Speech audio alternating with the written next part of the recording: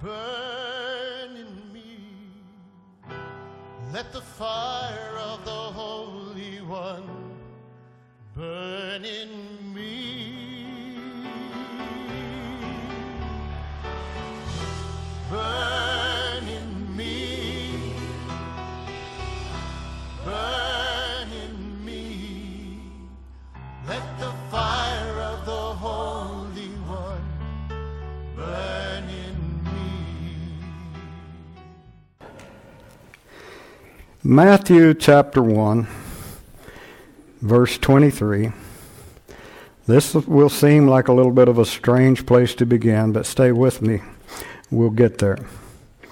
Matthew chapter 1, verse 23. Behold, the virgin shall be with child, and shall bear a son, and they shall call his name Emmanuel, which interpreted means God with us. God with us. Now, I'm going to go to Luke chapter 1 and just read some scripture there before I continue, verses 30 through 35. Then the angel said to her, Do not be afraid, Mary, for you've found favor with God. Behold, you will conceive in your womb and bear a son, and you shall name him Jesus. He will be great and will be called the Son of the Most High, and the Lord will give him the throne of his father David. And he'll reign over the house of Jacob forever, and his kingdom will have no end. Mary said to the angel, How can this be, since I am a virgin? The angel answered and said to her, The Holy Spirit will come upon you, and the power of the Most High will overshadow you, and for that reason the Holy Child shall be called the Son of God. Now, I want to kind of focus on Mary this morning. Even there, notice what the angel was saying here. He will be great. He'll be the Son of the Most High. God will give him the throne of his father David. That ruling place that David had, God's going to give it to him. Now, Mary had been probably not sitting at the feet of the rabbis because they didn't allow women to do that in those days. But Mary had been around all of the talk. She had been on Solomon's portico where the women were at least allowed to stand and to listen to what they could hear. And she had grown up with these statements like, one will go forth to be the ruler of Israel. Statements like the government will rest on his shoulders. He shall be called Wonderful, Counselor, Mighty God, Eternal Father, Prince of Peace. Behold, the King, our King, is coming to you. And those were the focus of Jewish thought.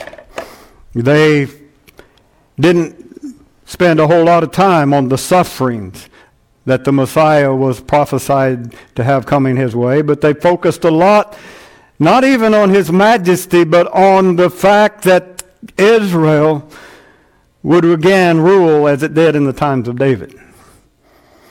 And you can see in focusing on that, there are certain amounts of expectation that comes from that. Now, before I go on talking about Mary, I just want to say that I'm afraid that we have kind of done that in the church. We've focused on the prosperity. We've focused on the power of the believer. We've focused on things that pertain more to us than it does to the king and his kingdom. But just think now, as Mary would focus on these things, how disappointed she must have been when she had these lofty expectations, even out of what the angel had said when she first got pregnant. She had these lofty expectations, and she's raising this child that had been prophesied to be the Son of Almighty God. This child that by all the Jewish thoughts should have been the perfect child. He should have been above everything. And then all of a sudden at 12 years old, he disappears for 3 days. And when they finally found him, he's sitting in with the elders and the priests and the scribes, and he's debating with them. He's talking with them. She said something like this, "Son, we've been looking for you."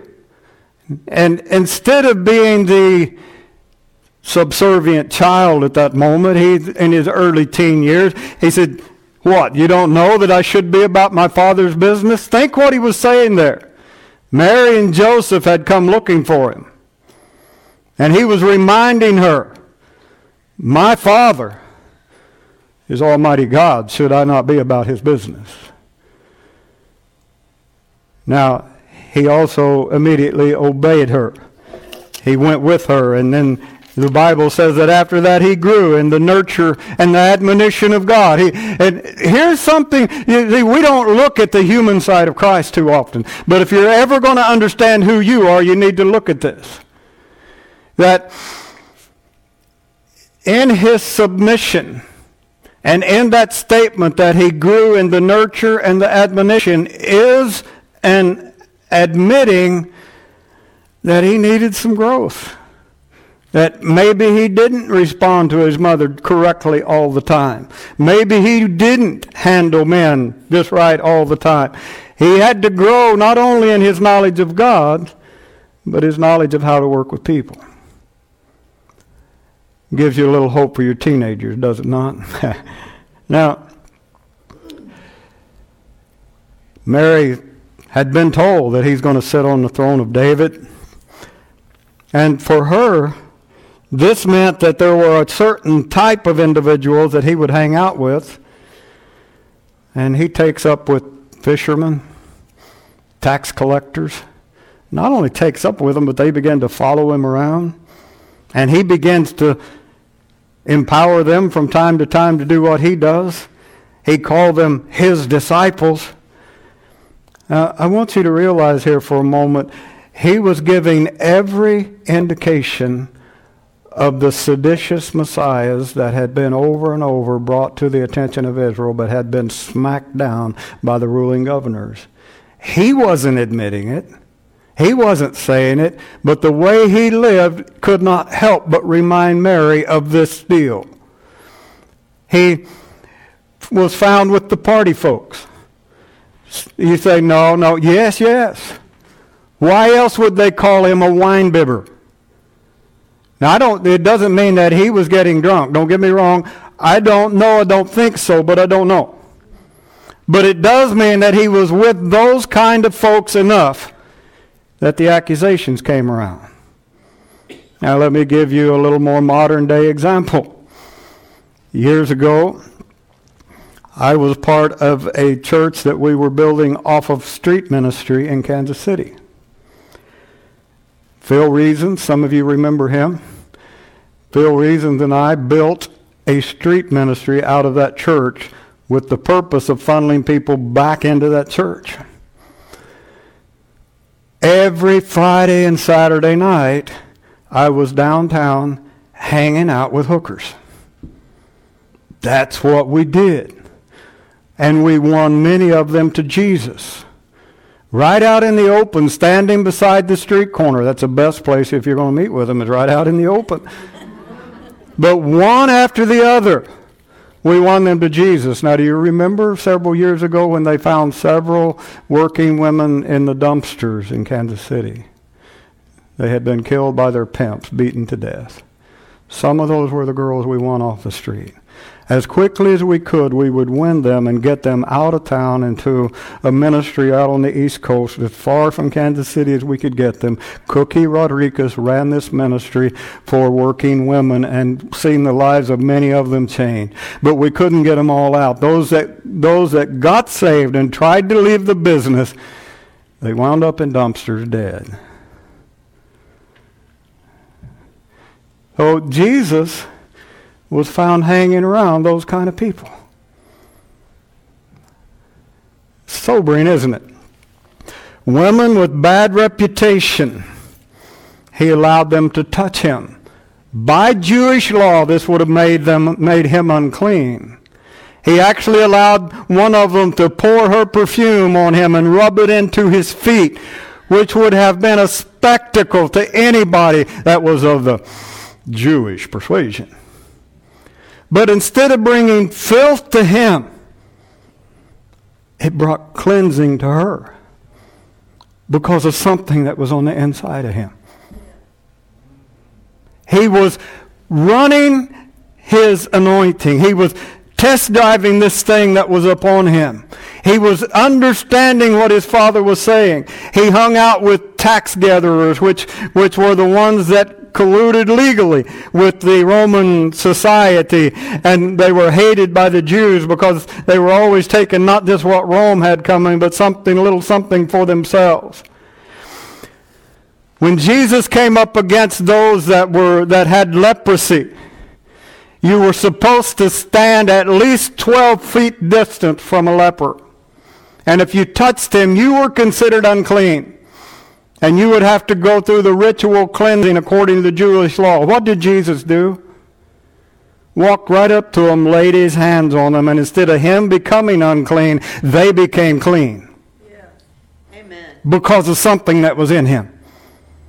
That he was...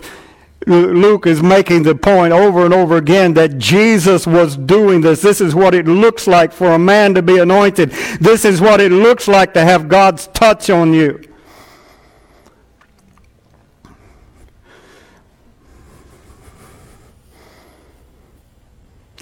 The woman with the issue of blood, she was required by law that when somebody would approach her, she was required to say, unclean. Unclean. But she slipped through the crowd and touched Jesus' garment and was made whole. And instead of rebuking her, he said, somebody touched me. Somebody touched me. I felt it go forth from me. The Bible says that it went forth from him. And he said, I felt it. Somebody pulled something out of me. A normal, natural man demonstrating to us how normal, natural men and women would live empowered by the Holy Spirit. Now, let's take that a little further. Boy, you don't hear people talk about this very much, but I'm going to talk about it this morning.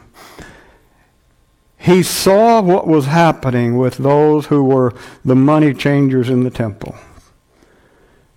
And he didn't immediately go down. You look at Scripture and you'll see. He didn't immediately go down there. He sat up on the side of the hill overlooking Jerusalem and braided a whip. Premeditated whooping. He's going to do something. He's a man. He braided the whip, and then he went down there and he threw over their tables and drove them out of the temple with the whip. One little nice Jesus won't do that. He did it. And God didn't mess with him because of it. He didn't rebuke him. He just gave us the record that he did it. And then when Jesus started out of town, a little display of temper, if you would, and you look at the original and you'll see that he reached a fig tree. If a fig tree has leaves, it should have fruit. He reached in the leaves and there's no fruit. He rebuked it and the thing dried up. If you're not going to bear fruit, and the disciples were going, whoa. Can you embrace this kind of Jesus? Because this is who he was. This is what it looks like for a man to be empowered by the Holy Spirit. He was presenting himself in situations. I couldn't help but think of this, Mike, as I was listening to your examples, how you presented yourself in situations not like you had a lot of choice in either one, but just maybe God will use me. We'll see what God will do. Got no plan, really, except to get up in the morning and follow God. And that's what Jesus was doing. He just presented himself in situations and seeing what God will do. Now, Mary must have had this conflict. Because the angel of the Lord has said he's going to sit on the throne, and he's doing all this stuff that makes the Jewish religious folks hate him. what a conflict there must have been in her mind as she went about life. And you can prove it, again, scripturally, that at one point he was doing so much stuff that his family decided he was crazy. They're going to go take him away and put him away where nobody can see him. And they come to him and he said, Jesus, your mother and your brothers are here. And he said, who's my mother and brothers? These, pointing at the people around him. These are my mother and my brothers. How that must have crushed Mary's spirit to realize that he was saying that these are equal in the way I love them as my own family. You say, oh, Mary was bigger than that. Was she? She too was human. I know there's groups that say she wasn't, but she was. She too was very human. And I can just imagine at the cross how Mary must have felt. Now, let me make something clear here. The Roman punishment for theft was not crucifixion. You look it up in history, it was not. Now, they might cut off your hand. They might cut off your fingers, but they didn't crucify thieves. Yet, Jesus was hung between not two thieves, but two transgressors. Crucifixion came to those who were trying to stir up the rabble to overthrow Rome. And they called them, in our English word, transgressors. Now, here's Jesus with this accusation against him, that he said he's king. And he didn't say he was king. Other people said he was the king. Understand, that's why he was crucified.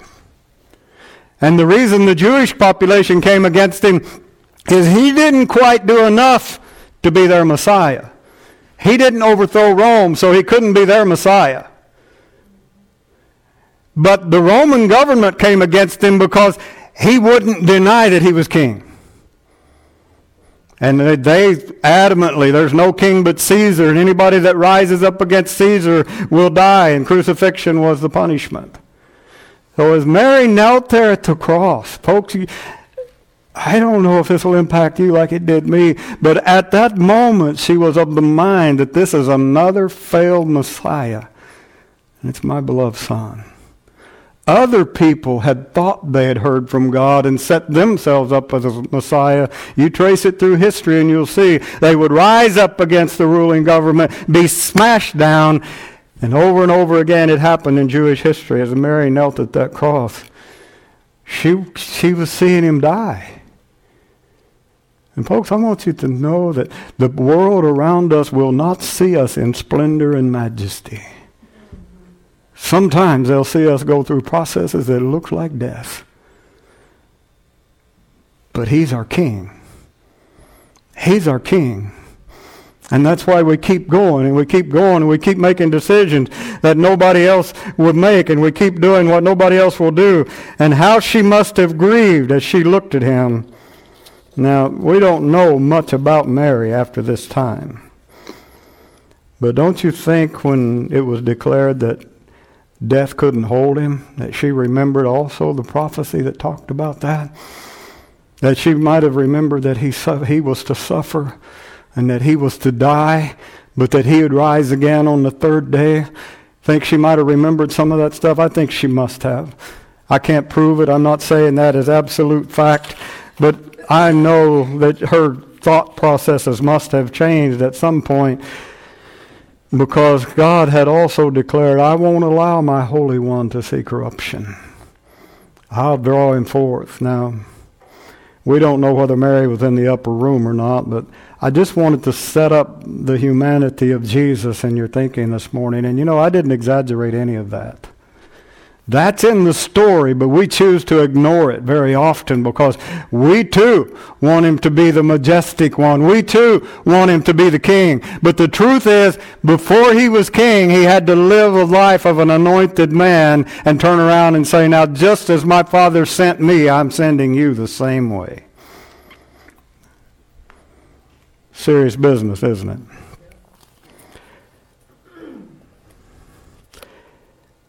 All the way from Genesis chapter 1 and verse 2.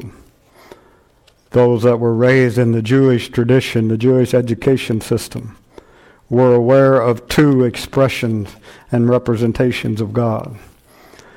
Part of Genesis 1 and verse 2 says, and the Spirit hovered. That word Spirit is the Hebrew word Rauch, R-A-U-C-H. It's kind of like an O-W-C-H in our language, but Rauch. And that's the word for wind.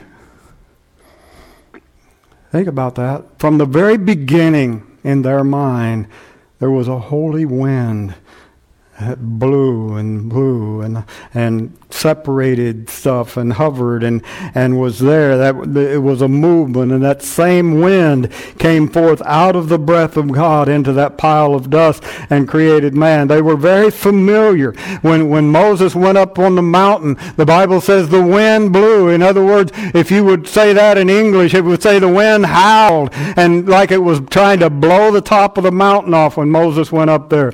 All of that stuff was happening. And then Jesus, when he began to talk about the Holy Spirit, obviously he had been educated this way, because he said that wind blows where it will. That you don't know where it comes from. You don't know where it's going. But the wind blows. So they were very familiar with that, this whole Jewish group that were gathered around there that day. And then when it comes to the fire, they were very familiar that this, I didn't go through all of these scriptures, I just looked at them personally, but one place says the fire came out from before the Lord. One says the fire came out from his presence. Another says, you shall present an offering by fire. Another one says, and the mountain burned with fire, and the wind howled and blew. Your God is a consuming fire. And Moses heard him speak from the midst of the fire.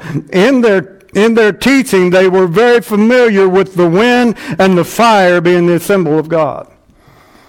I've gathered there at Jerusalem on that 50 days after Pentecost was Jews from all over the world. Some were there for religion, some were there for commerce, but they were gathered everywhere. Now, we don't have a completely dependable record of where the upper room actually was.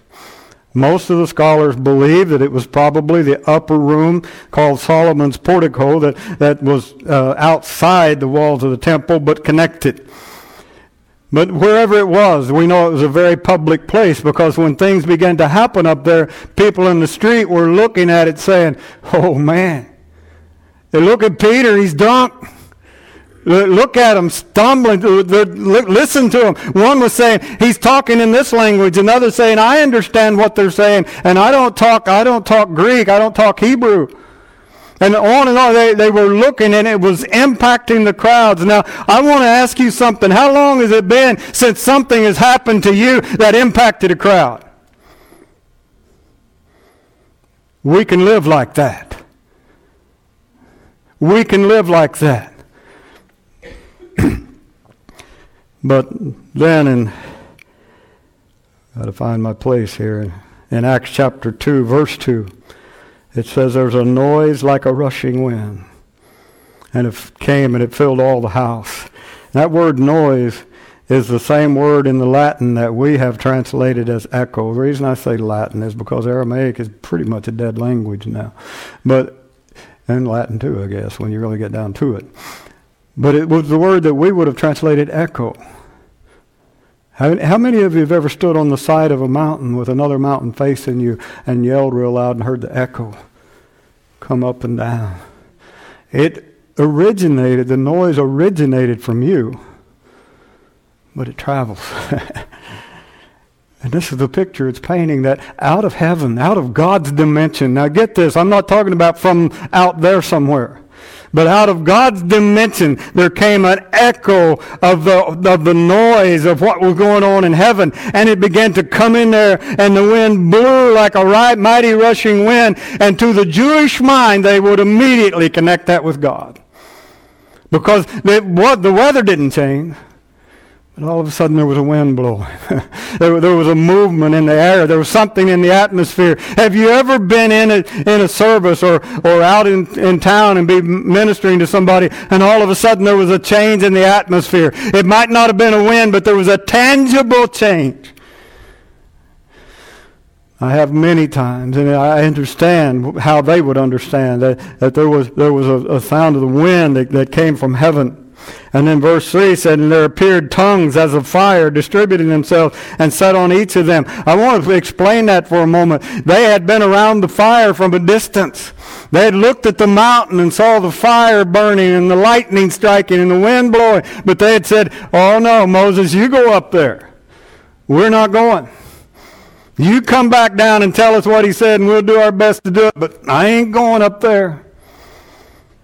They had experienced that what they called the eternal fire in the temple, from which they started all of the fires for sacrifice. But it was a safe fire. The priests were to go in there, and it was just, it's kind of like our fireplaces in our home. It's a nice little fire. And we can feel the warmth of it, but we want to keep our distance. That's the way the Hebrew people knew about this fire that was the presence of God. And they're using the example of fire because it was a consuming thing. It's one that had the ability to cook, the ability to heat, but it was thought of as a consuming thing.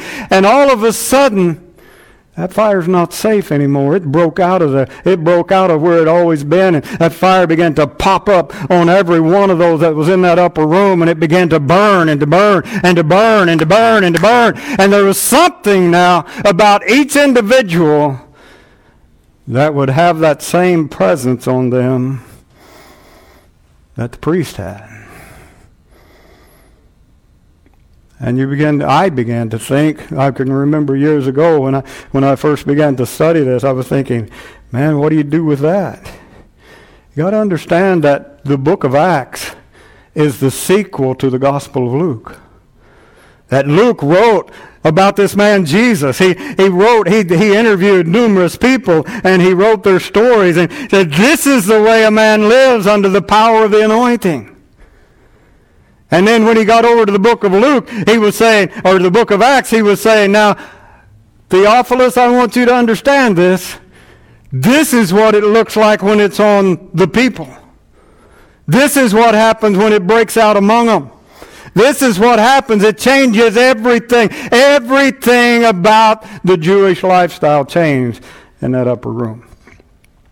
I'll just give you a couple of examples. Unlearned men walking down out of the upper room, Peter, to be specific, preached about maybe a 7-8 minute message. 3,000 people were saved. Just before, he had been so faithless that he said, I'm going fishing, and people followed him. He was saying, I'm returning to the old way of life, and people followed him.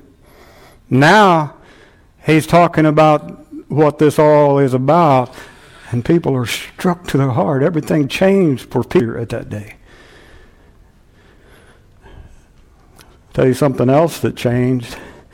Women were not a part of ministry up until now. But there were women there. They came down out of that upper room empowered by the Holy Spirit, and we watched them as they helped to plant churches, as they do the work of ministry throughout the book of Acts. We got their names, and all throughout Paul's writing. Everything changed then. The crowd, as they began to hear, each of them heard someone speaking in their own language, either that, or they heard them just speaking in a heavenly language and they could understand it. However it worked, I don't know. It really doesn't establish it clear enough to make a doctrine out of it, although we've really tried. But something began to happen there. A sound from heaven, the fire of God broke out. And now these people were being touched, and they looked at each other and said, what does this mean? And Luke took great pains then to write for the rest of the book of Acts about what it means when men are empowered by God. But go back to the example of Jesus now and look at what he did. He didn't bow to the demands of Christianity. He didn't, or not Christianity, but the Jewish tradition. He didn't bow to those commands. He said, my Father works and I work. He said, I do nothing unless my Father tells me to. That's what he said. And he said, the glory of my Father is on me, and I want that glory to be on you. So when he sat and allowed this working woman to massage his feet with the perfume that was part of her profession, what was he doing? He was taking a chance on the anointing that rested in him.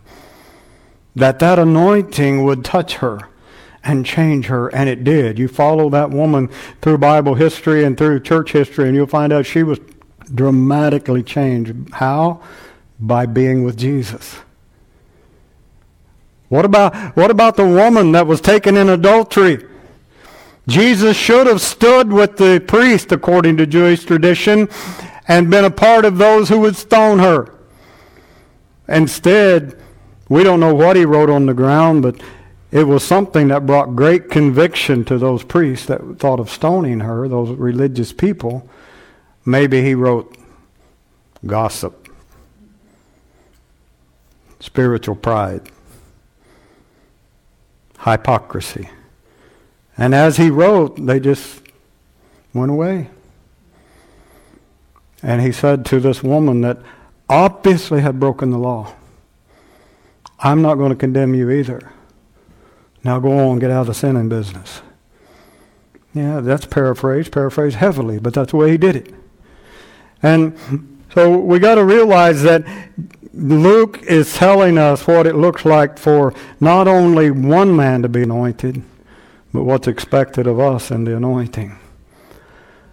Now this is something that I say over and over again as I work with people. Sometimes Chelsea or I will be going into a situation and one or the other of us is wondering, why are we even going? I don't know what to do.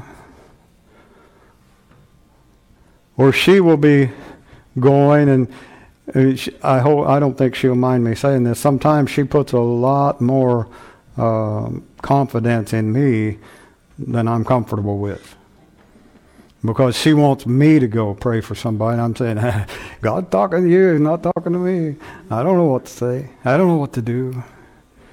But we've learned that if we'll just go and take a chance on God, that in that situation God will begin to speak.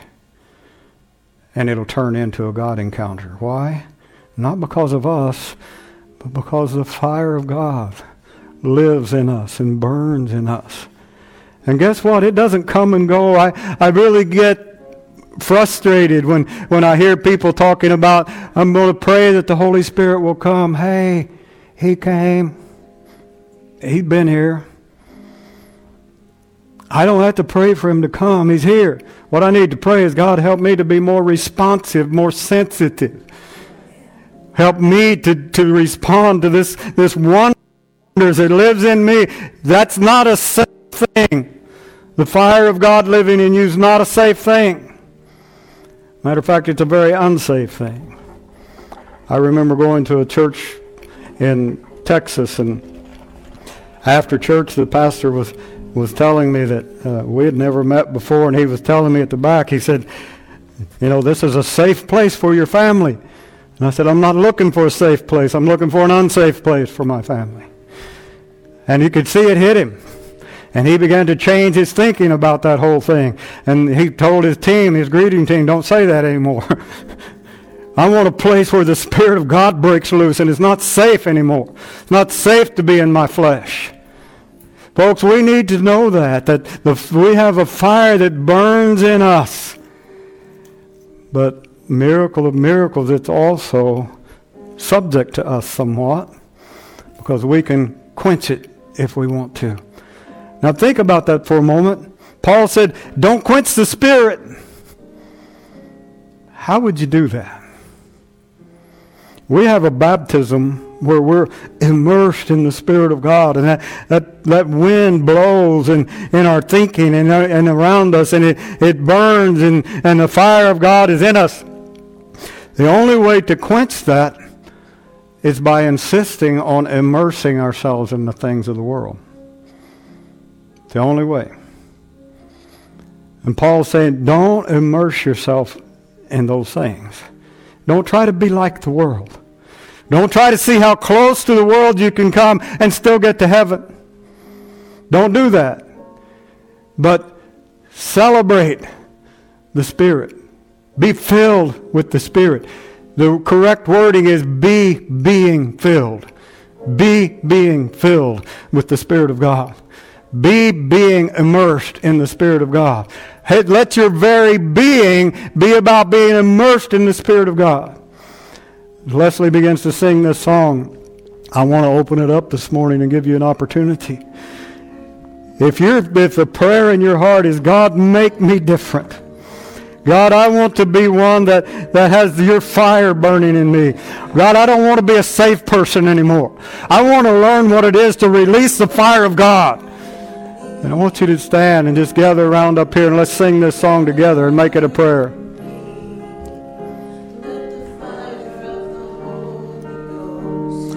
Burn in me.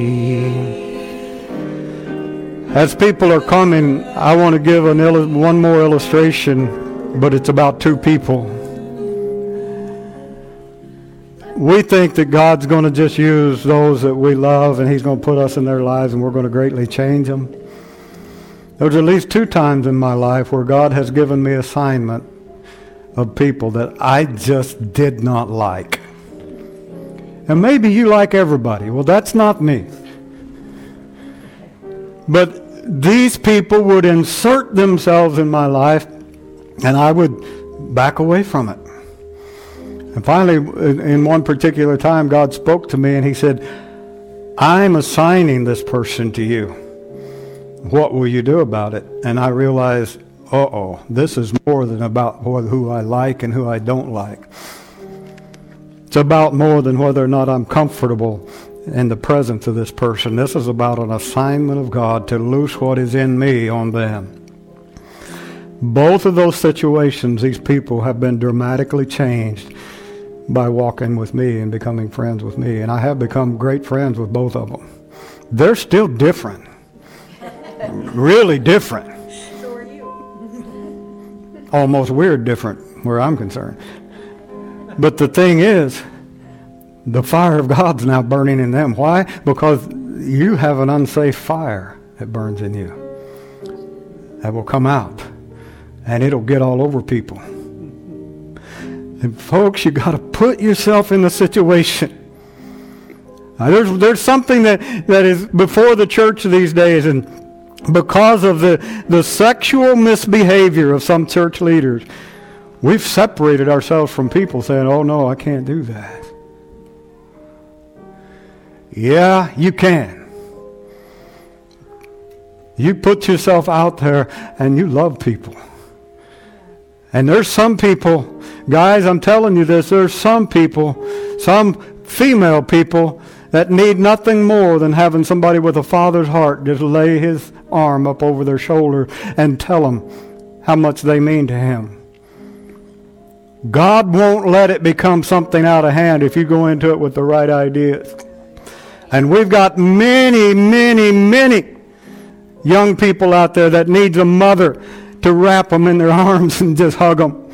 That needs a dad to look at them and say, I see this in you. And if you'll begin to live this way, I'll help you get there. We've got to be bold enough. We've got to be bold enough. If you were to look at my social media scroll, you would find there are numerous young women on there that have been discipled by me and Chelsea, but mostly by me. Why? Because I'm bold enough to do it. And watch their lives change and watch them begin to live for God. Watch them begin to have identity. Why? Because of the power of the Holy Ghost. And I wouldn't take anything for those relationships. They're wonderful. I don't know how many young men come to Chelsea and call her mom. And she folds them up and hugs them. And you know what? There's nothing sexual about it. It's the love of God. Church, we got to get back to demonstrating the love of God. I know that several of you are praying that the power of God would be demonstrated through you. Two things. Remember that it began for Jesus, not in the temple, but out there.